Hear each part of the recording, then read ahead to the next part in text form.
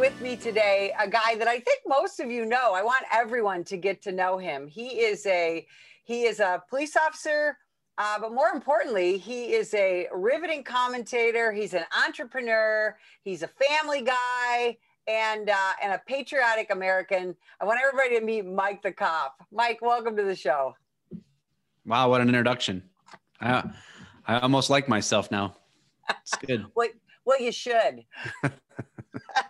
So, Mike, you have a million fans and followers, a million plus, but you actually started out as a writer, didn't you?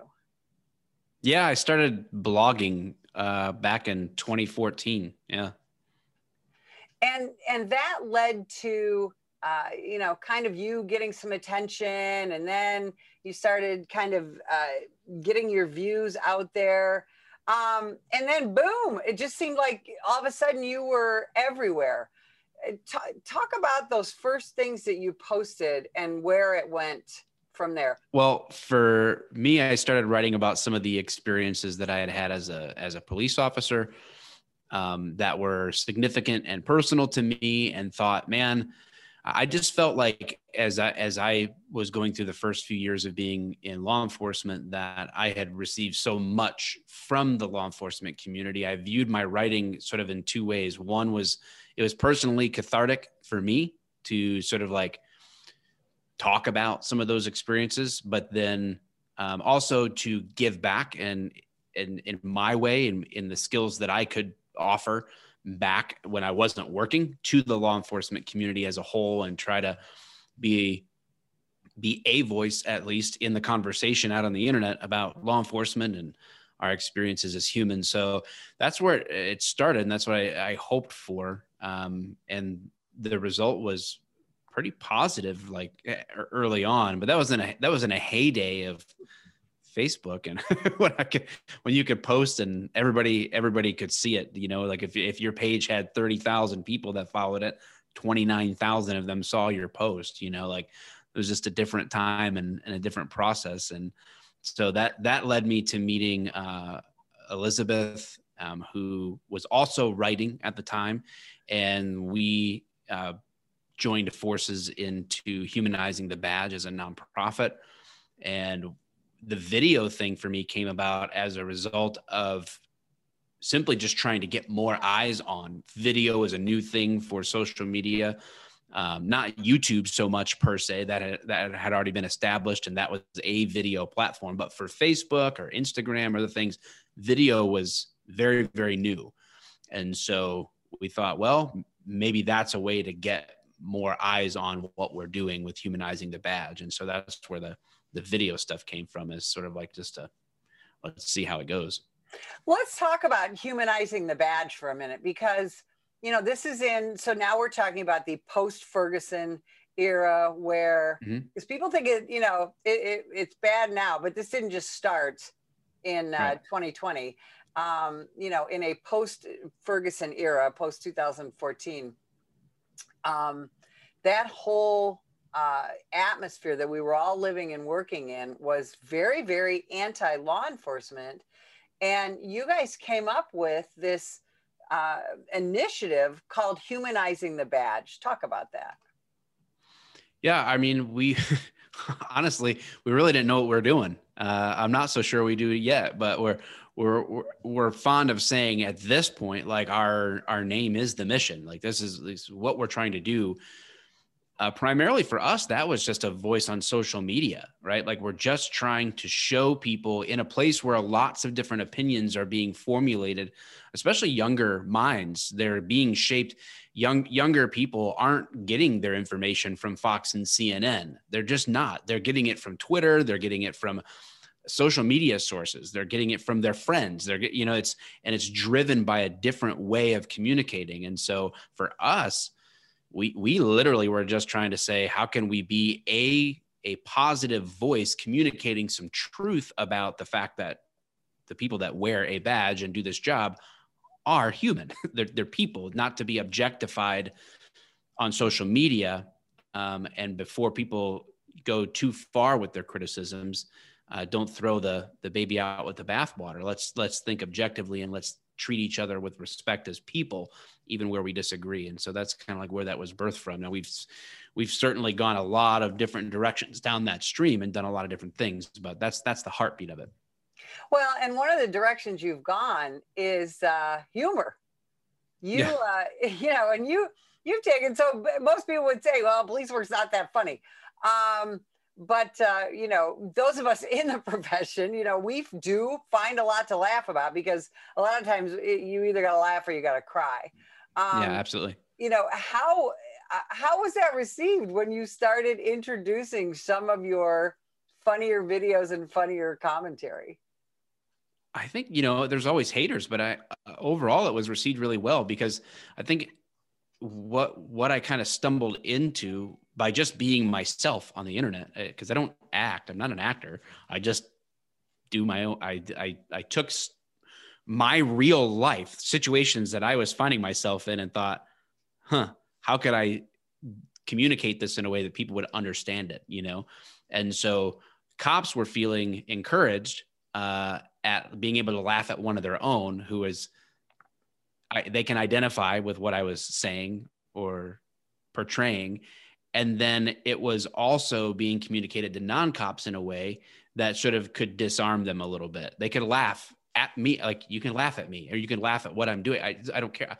It doesn't matter to me. But what you're seeing is that this isn't robotic. This is just this. I can laugh at ourselves. I can laugh at you as an idiot criminal. Like I can laugh at it.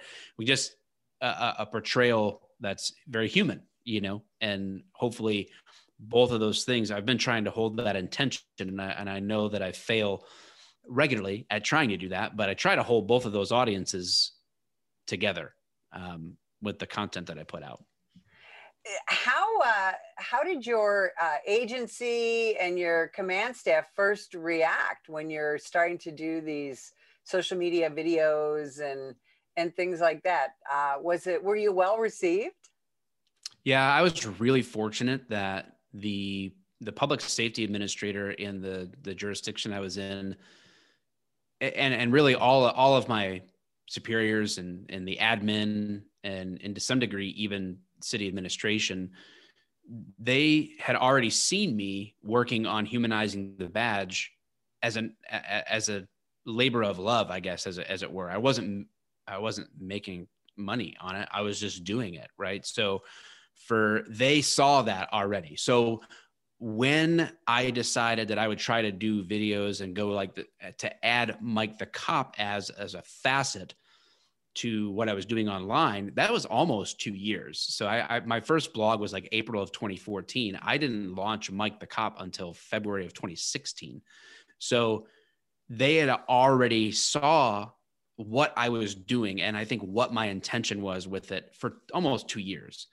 So for me to then approach them and say, hey, I've reviewed the policy, I want to go down this video direction. Here's what I'm thinking. They just gave me a lot of rope.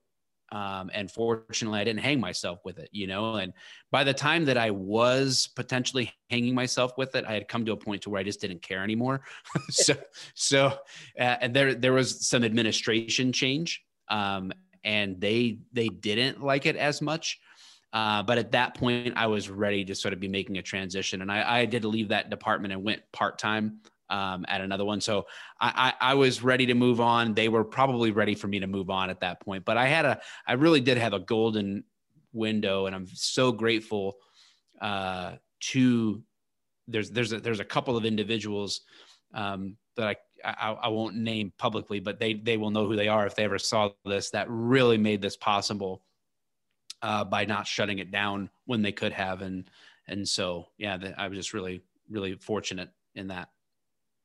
See, that's outstanding because, here's the thing, and you do provide a little bit of political commentary. You're very confident in your views, and Mm-hmm. And in those 4 short years since you started Mike the Cop, expressing your own views has become, especially if you're on a certain side, has become bizarrely vilified, hasn't it? Yeah, well, yes and no. As long as your view that you want to express is a view that is the same exact view as the people who don't want you to say another view, then yes, they're very open and tolerant. It's like, um, but or the examples we could talk about the examples all day long, but there's tons of things that as a cop in uniform with my name on it, with the city patch on it, I could get online and say all day long, and they wouldn't care. They would celebrate it. But the minute that what I would say may be something different politically, or ideologically different than what is acceptable in the mainstream of media narratives, both social and mainstream media, then tolerance really takes on a different look. So what has it been like for you, both personally and professionally, to see the profession that you love just horrifically vilified in the last, in about the last year, in 2020? How has that been? Yeah, I mean, it sucks. Really, at the end of the day, it just sucks, and there's really no great way to. It's terrible.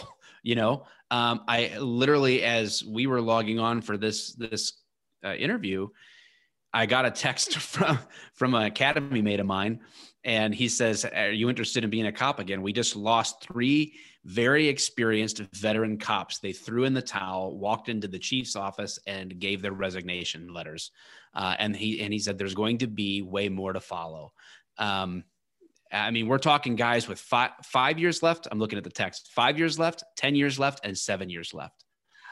And they all said, "Enough. I'm done. I'm done. I'm not doing this." And even I made that decision in July. I had gone part-time, and I was fortunate in that the experience and the exposure that I had as Mike the Cop, I was already entrepreneurially minded. Like I had already been a business owner before I became a cop later in life, because I started in my early 30s. So I had already had a decade of living life as a grown man with a family and doing business and stuff like that. So for me, I wanted to say, I can't waste this. And I had already begun to try to leverage that for springboarding myself into other opportunities, some law enforcement related, some not. But for me, I saw how they treated Garrett Rolfe in Atlanta, and they strung him up for doing his job. And I was doing midnights part-time on the weekends because I love policing, because I love doing that job. And so I still was making a sacrifice to do it. But me making a sacrifice is one thing, but asking my family to have me throw all of my businesses away, all of my opportunities away for them and their future and my grandkids' future, it just wasn't worth it anymore, and it sucks to see, other people are recognizing it. And I think it's cyclical. It'll swing back, because there will be a little bit of a self-fulfilling prophecy. You want to pitch that cops are bad, cops are untrained, cops are whatever, and you want to beat that drum when it's not true. Eventually it becomes true, and they will get the kind of cops that they are proclaiming exist, because that's all they'll be able to get. They'll be able to get absolute morons who are willing to do this job for $12 an hour and say the right things to the right people at the right times. And they will find a greater level of corruption than they ever have in law enforcement, because these people will turn on a dime because they're not doing the job for the right reasons. They don't have the same core convictions at the heart of it. And the darkest days for policing are yet ahead, for sure. In that same vein, how do you think that defunding the police movement is going to play out in the months and years ahead? Well, I think it's going to be just part of the snow that's on the downhill avalanche. The old cartoons of the snowballs getting bigger and bigger and bigger, till it crushes whatever characters at the bottom. I mean, it's just a piece of the contributing problem that will come back. It's going to come back to haunt us, and it's going to take people. It's going to take enough people being negatively impacted by it, because it's people are, it's tough because people are acting based on information that they believe to be true. And they don't see that how political policing has become, how driven. It's not the cops making the decisions. It's not the chiefs of police making the decisions. It's those that they are electing into office that are making these decisions. And the decisions are driven purely by whatever they feel will retain their power and position that is given to them by a vote. And people just don't see that. And unfortunately, they're going to get what they ask for. And it's instead of being driven by the reality that there are evil people out there. There are people out there that want to hurt you, that want to hurt your family, that want to break into your home and steal your property. They want to damage it. They want to damage you. They don't care if you're hurt in the process. They will harm people and property at all costs to get what they want. They are malevolent human beings that they are broken. There is a switch that is not turned on right in their minds.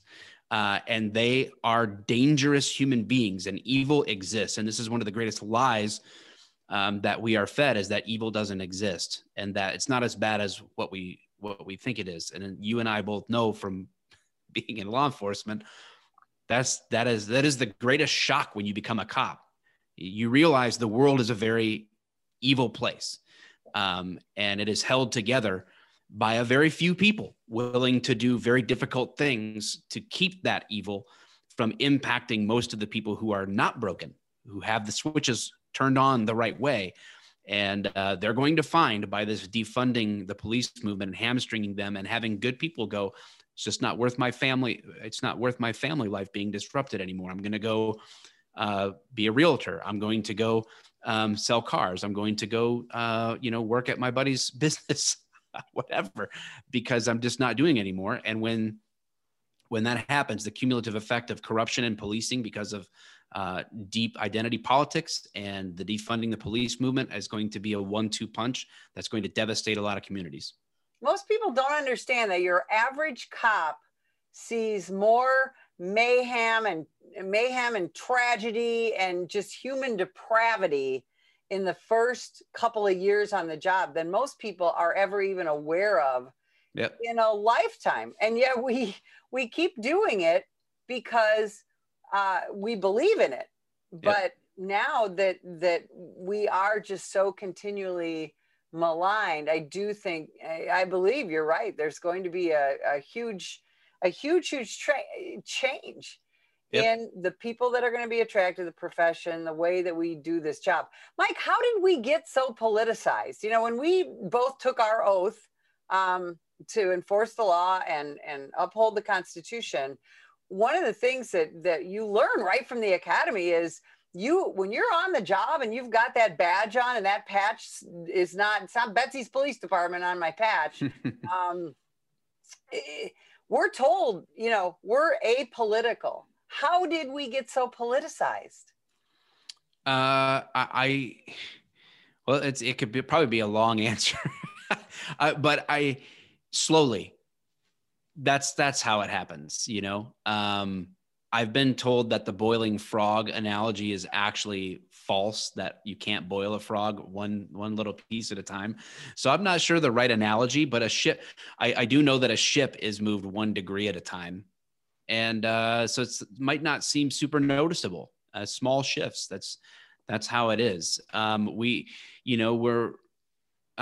get the sense that even cops in a lot of ways have underestimated that truth, that small changes over time can lead to very different directions that you're going and arriving in very different places than you ever anticipated.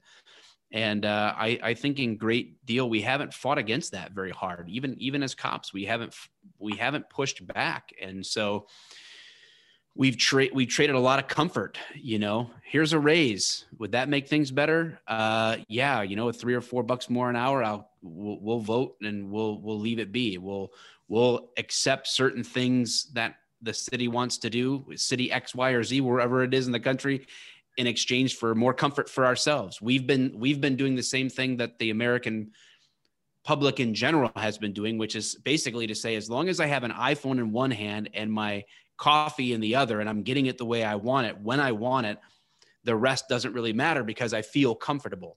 And that's how the politicians that should be despised for a terrible ideology, for a horrible lack of character, shouldn't be allowed to be the ones making these decisions. They don't, but we, as long as we're comfortable, we just don't fight it. We don't resist, because by nature we want to be comfortable, and we've lied to ourselves that it's not going to come back on us. And I hate to sound so pessimistic, because I always believe that we're in control of our own attitudes. But at the same time, overall, this country and policing, because I think they're so interwoven together, it's just, until we learn that lesson, that we're going to have to be uncomfortable for a while to right the ship,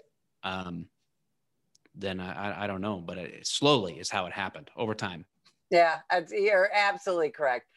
Mike, where can people find you? Where can they become one of your multi-millions of followers?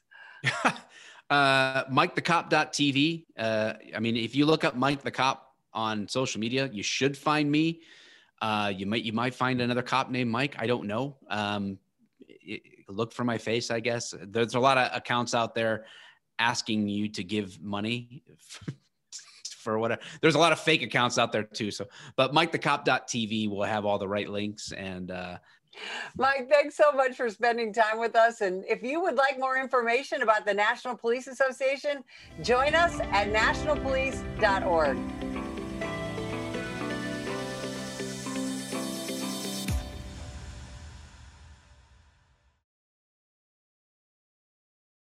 This year, over 50,000 law enforcement officers have been assaulted while on duty. A vast number of these attacks were filmed and uploaded to social media in the pursuit of likes and attention. What they want to do is film you instead of like, what can I do to help this officer? Together, we can change this disturbing trend. If that individual would have hit the right spot, it could have been it for me.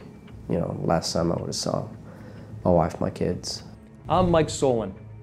Law enforcement officers need your support. If you see an officer under attack, then follow these simple steps in order to help. 1. Call 911 and give the officer's exact location. 2. Ask the officer if you can assist. If the officer accepts, then do whatever you can do to safely help. 3. If the officer declines, then start filming and be a good witness. It's time to stop filming and start helping.